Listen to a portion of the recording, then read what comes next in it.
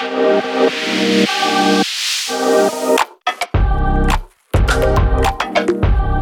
getting real with women who inspire us. The three of us together have a lot of experience discussing real issues that affect real women. Now, we're giving you a chance to actually hear how we talk about the topics in the newsroom behind the scenes here on the Oklahoma Women Want to Know podcast. On this episode of Oklahoma Women Want to Know, this week we're talking about an unusual disorder when a local woman vanished, and it piqued a lot of people's attention. We were talking about it around the dinner table at my house, and we were talking about it a lot in the newsroom. Imagine your brain telling you you're starving, that you're hungry all the time. Imagine how that would affect your day-to-day life. We tracked down the family. We've got a couple of experts actually with us here in the studio to talk about this rare disorder. And it's pronounced a couple of different ways, so we'll let the women, the experts here, pronounce it the way they want to pronounce it. You'll hear that in just a moment. But first, I'm April Hill. I'm the news director and midday anchor here at 102.3 KRMG, Tulsa's News and Talk. I'm Jen Townley. I'm co-host of the KRMG Morning News with Dan Potter. And I'm Crystal Kelly, a reporter at KRMG.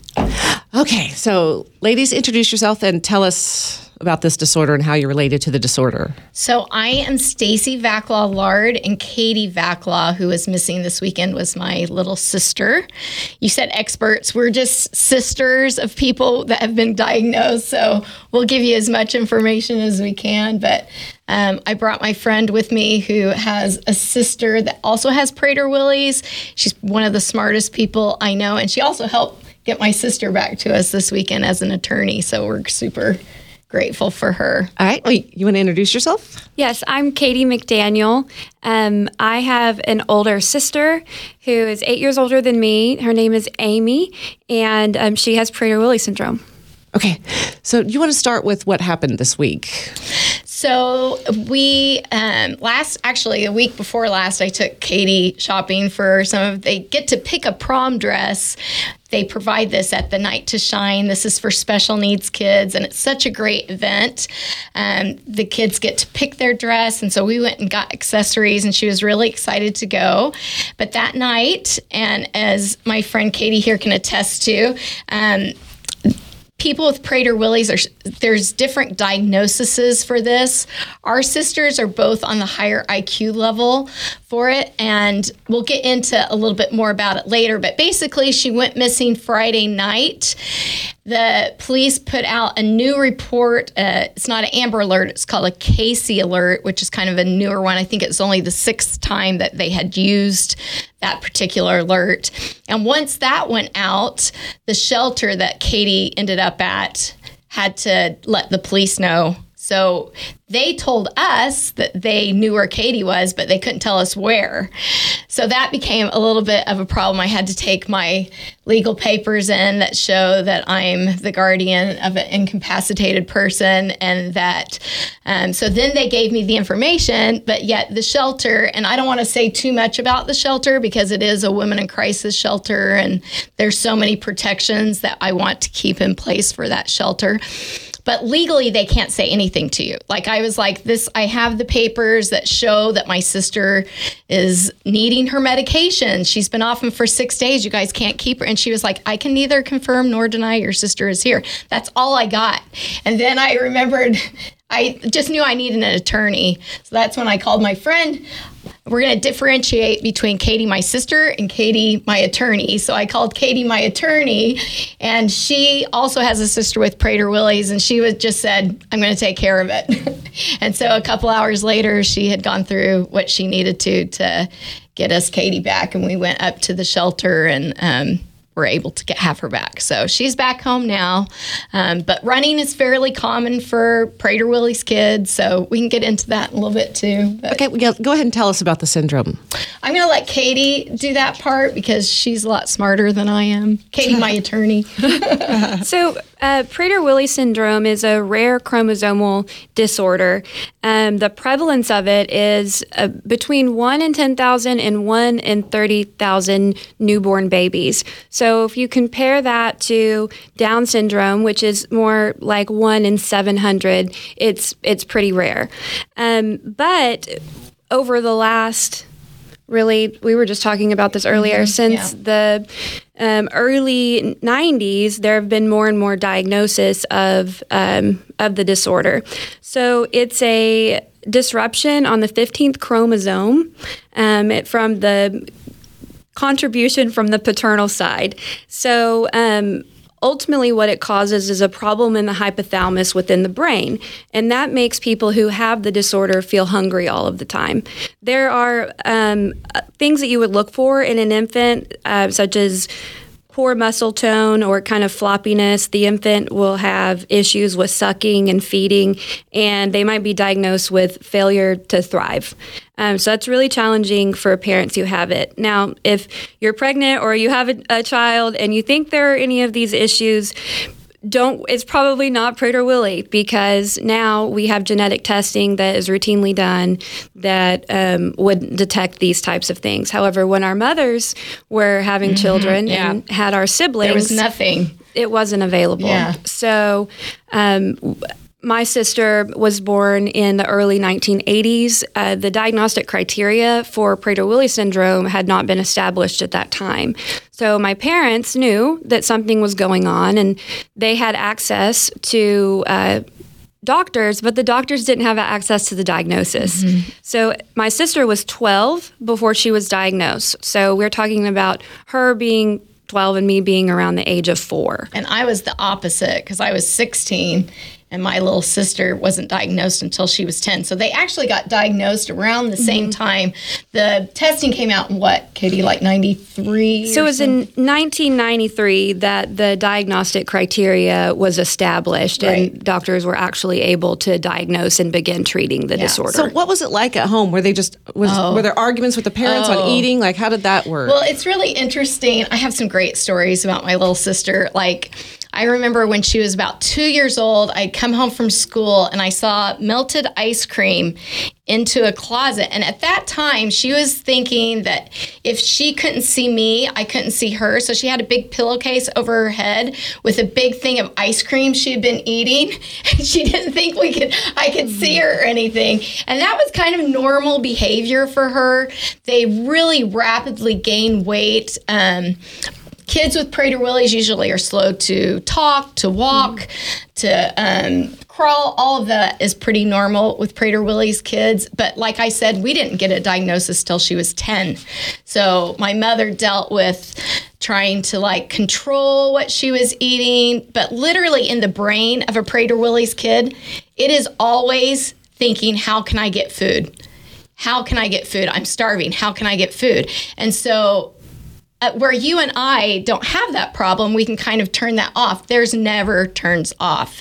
And there's medication now to help with that, but back then, there was nothing. And so mothers were just left, both of our mothers were just left to do the best that they could. There wasn't a diagnosis. I mean, and this is serious. It's kind of like when a drug addict is looking for their next fix. It gets serious when they really want their next fix. Right. And the problem is the older, even with the diagnosis, the older she got, the bigger she got. And both of our sisters, I think, were in the 300-pound range at one time, because it just... we both grew up in homes where, at one point when Katie was about 7, my mom put locks on our refrigerator, our closet, our pantries, everything was locked up. So anytime a family member of a Prader-Willis kid wants to eat, you got to go unlock the food.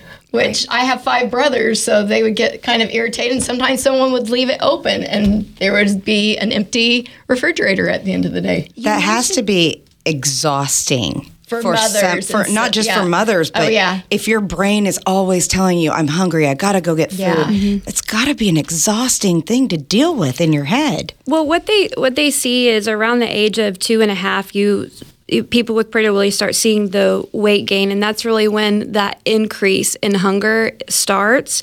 And so the food-seeking behaviors is what we characterize as what Stacy was describing, and the lack of satiation really start at age 8. And if you think about an 8-year-old who doesn't have Prader-Willi and the type of emotional things that they're going through and in their development, the challenges that they have, like socially and in school, you add that on top of this constant hunger that you have, it makes it really difficult. But the food-seeking behavior includes like hoarding, foraging for food, stealing food, stealing money to be able to buy food, eating out of the trash can, eating out of the garbage disposal. Yeah. I mean, it's a starving brain. Right. So yeah. You said that when you have this, you have a tendency to run. Is it that these people, they run so they can try and find more food? Or is it just something else that they do? It's always about food. It's always about food with them, always. So when they're disappearing and vanishing and all those things. And my sister is Houdini. Like, she has climbed out of my bathroom window before. She's climbed out of a car wash before. I mean, this girl is resourceful. Like I said, her intelligent level, her and Amy, they both are like kind of like, it's like autism has like levels, right? Like there's some people that have this part, and so there's people that might have totally different situations than our sisters have. But in the end, if you're diagnosed, it's because you are always starving, always trying to get food. So her fleeing has to do with getting to food. The behavior stuff that you see, Prader-Willi has a very distinctive phenotype of behavior. So like there are tantrums, stubbornness, manipulative, and compulsive behaviors. And that sounds like something really negative to say about someone as special and loving as my sister, because she truly is. But when you think about as we were growing up, and so after she was diagnosed, it was like quickly getting her services. And services were being developed at the same time that she was diagnosed. So we were fortunate enough to have her placed in Pittsburgh, Pennsylvania, in the Prader-Willi Institute, which was incredible. She has been there a couple of times for kind of extended periods, and they had a program to train families on what the disease was and how to be supportive of a person who has it. That was amazing for me. I would have been 6 the first time that I went. It was traumatic when Amy left my house, because her as my older sister, I was used to her always being there, and she's so loving and at that point had taught me, I felt like, everything that I knew. So having her removed from the home to go and get the services she needed was really hard. And people who have it also commonly, and I don't think Katie VaClaw had this issue, but commonly they have scoliosis.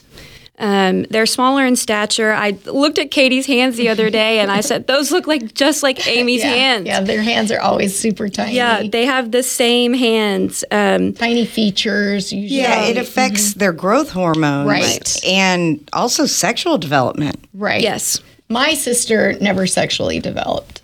Yeah. It's common that they don't. Yeah.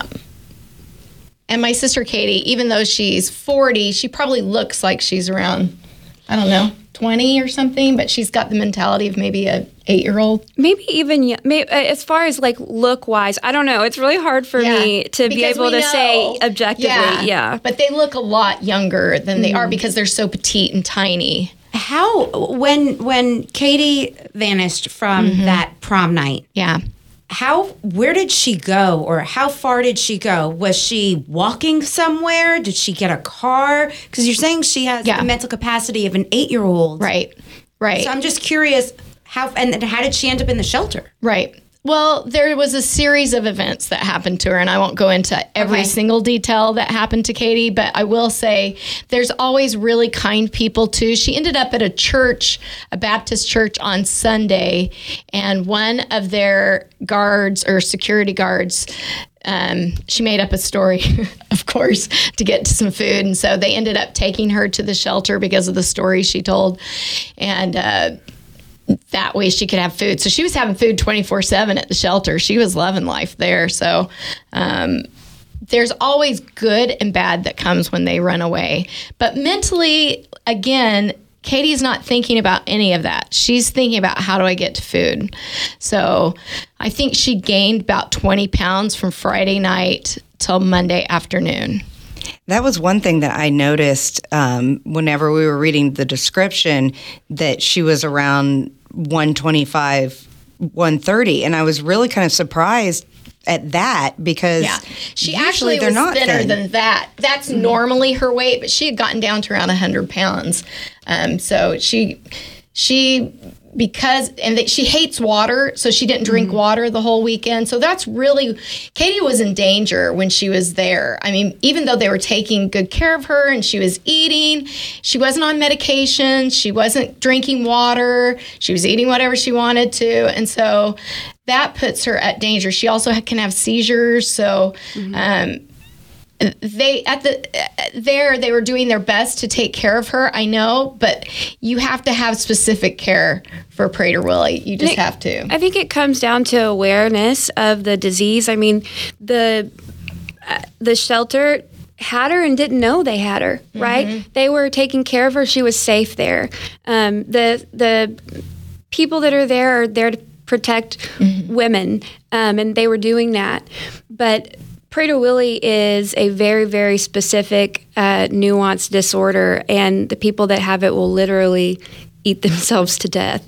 And danger can happen very quickly in a person that has it. Another thing is people who have it don't feel hot and cold, or they have a very high pain tolerance, so they can be exposed to something that's very damaging before there's a recognition that the damage is occurring. Like being outside in the cold in the winter with no jacket and a prom dress.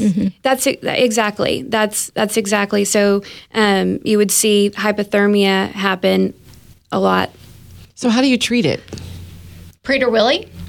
There's when she was young, we were talking about this too. When they were young, it was just up to our mothers to figure out how to treat it, and they were kind of on their own. But now there's all different sorts of medications. You can probably speak to that. So what they've learned is, I talked earlier about the low muscle tone that you see in an infant. That low muscle tone carries forward into adulthood, and it is in large part due to an underproduction of growth hormones. And so one of the treatments that they've been doing over the last at least 15 years, and have seen a lot of success in it, is introducing growth hormones. And it has really helped overall with the physical appearance, but also what's going on within the body. So by diet control at an early age, right? So the earlier you diagnose through genetic testing that wasn't previously available, the earlier you can have interventions and inform the family that this is what Prader-Willi is, this is what hunger is, and it helps the person who has Prader-Willi understand what they're sensing before they've developed patterns that are going to be more difficult for them not to try to reinforce, right? So it's growth hormones and diet control. That there is some research on GLP-1 medications that they're looking at because of the hormone production that's impaired through Prader-Willi. So I don't know a lot of information about that. I know that other diet control medications like Apodex or Phenermin, those do not help control the appetite, and they actually can cause some bad results, because in someone who already can have irritability, to give that type of amphetamine or medication can really cause the behaviors to be more uncontrollable. Which they tried with Katie, and she was like horrible. So, You talked about genetic testing. Just curious, and I don't know if you can answer this or not. Say, when I had my son, he's 4 years old, I was an older woman being pregnant. So I had a lot of that genetic testing at some point to make sure that my child didn't have any issues like Down syndrome and that. And they did a whole array of tests. Do they also test for Prader-Willi when they do that, or is that something you'd have to address after? It depends on the type of testing that you have. If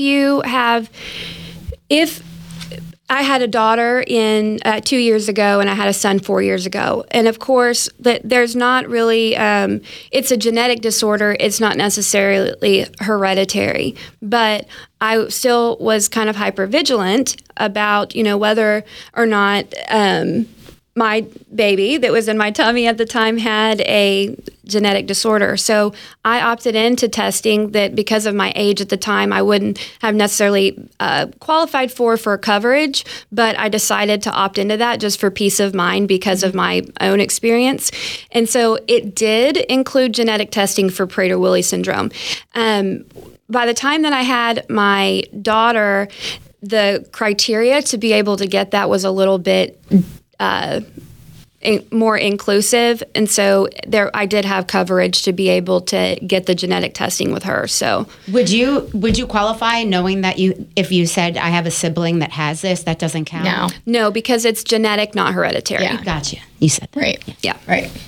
I know that was a question that I had, and I didn't know. As someone who's been through it, when I was having kids, they didn't have genetic testing. No, because that was a long time ago. But it still scared me, and not until all the research came out did we find that out. So that's a great question to ask. Yeah, I was really impressed when you told me that there is a group that is taking care of Katie. Yeah, and she doesn't have food in her house. No, so we've talked about, Katie and I've talked about this too. So when my sister was 16, my mom wouldn't give her something, and she sat on her and almost killed her. And my brother, who's a physician, just out of the emergency kind of checked her into a hospital because we really didn't have a resource. And so we're looking at all the new information on Prader-Willis in 1994 on what we could do with her. And it just happened that Oklahoma has a great Prader-Willis. And I think the Volunteers of America is what our sisters are in. It's an organization that's set up to take care of these kids and other kids with special needs. But I had my phone on silent, sorry. But I will say this organization she's in is pretty good, and we're going with it, and I don't know else to say. So does she live she's in a home? She's not in your house? No, she's in a place by herself. She has 2 caregivers. Food is brought into her, and we have security so she can't really get out of because she's tied sheets together and climbed out her window. I mean, that's what I'm telling you about. And it's also erratic behavior, I would say, with Prader-Willi sometimes. As a kid, and this is why you have to have really good caretakers, because as a big sister once, I remember choking her out for hurting my mom, because physically she was over 300 pounds, and I'm not I was even tiny. I was 80 pounds soaking wet in high school. And so trying to get her under control, I was on her back, and my brothers all taught me, wrestling. So I was trying to get her in a chokehold. So how do I trust that these people that I don't know, that don't love Katie the way that I love Katie, can have controlled behavior when she comes at them aggressively? I mean, that's a big concern for families of Prader-Willi kids. When you put your trust in someone, Katie's had caretakers, the same caretakers for some up to 20 years that she's had, that we love and trust, and they're like family members to us. Wow. That's got to take a special heart to be able to. It's the most difficult thing, I can tell you. Because even as someone who loves them, it is really difficult whenever they're in their manic stages to be patient and understanding, because they're physically coming at you and now they have medication. But in the time my sister was little, I don't know if your experience was different, Katie, but in my experience, we didn't have any of that. We didn't have medication. We didn't have a lot of information. So this is just a family, which I have 8 siblings in my family, and Katie's the youngest. And so the youngest 2, my brother Mark and Amy, I mean, they lived a totally different life pretty much growing up than I did, because I was 16 when she was diagnosed. So where do people go for help? So there's different organizations. Do you want to speak to that? If people have a family member or they're a caretaker of someone that has Prader-Willi that is a child, a great resource is the Prader-Willi Institute that's in Pittsburgh. If people are looking for options for their adult loved one who has Prader-Willi to be taken care of, I would refer them to Volunteers of America to see what the options are. My sister lives in a house in Edmond, Oklahoma. It's facilitated through VOA. She has 24-hour staff. She has food in the house, but the way that the house is set up, they're able to lock the door to the kitchen to prevent her to have access to it. She lives with one other person who has Prader-Willi. Actually, Katie and Amy lived together for a period of time when my sister was living in Tulsa. But my husband and I we have a development project that we haven't broke ground on yet, but we acquired a lot near Admiral and Utica to do a small apartment building, and one floor is for senior housing, one floor is for like market rate and affordable units, and then the other floor I envisioned specifically for people who have Prader-Willi, who need more of a communal or social environment. One of the reasons that our family decided that this was the type of setup that my sister needed as an adult is because of the high intellectual functioning that she had. She had a high drive to be a social independent being.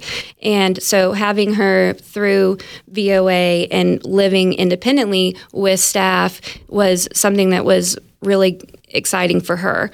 And having a building that is specifically for people that have the disorder is really helpful to give them more independence, because it can come with things like temperature gauges to be able to protect themselves from hot water when they're running a bath and to not scald themselves.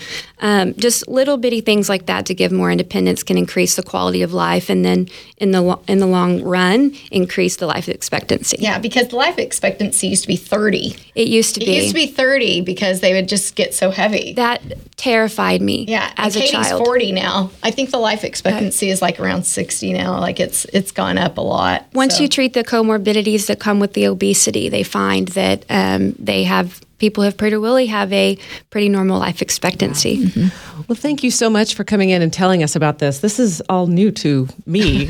So I really appreciate you guys coming in and spending time letting other people, educating people. We appreciate it. Absolutely. We're super proud of our sisters. Yes. And want to inform people, because the chance is that Katie may run again. And I think the more people that understand Prader-Willi, and like she would tell lies to people about her name because she just doesn't want to get caught.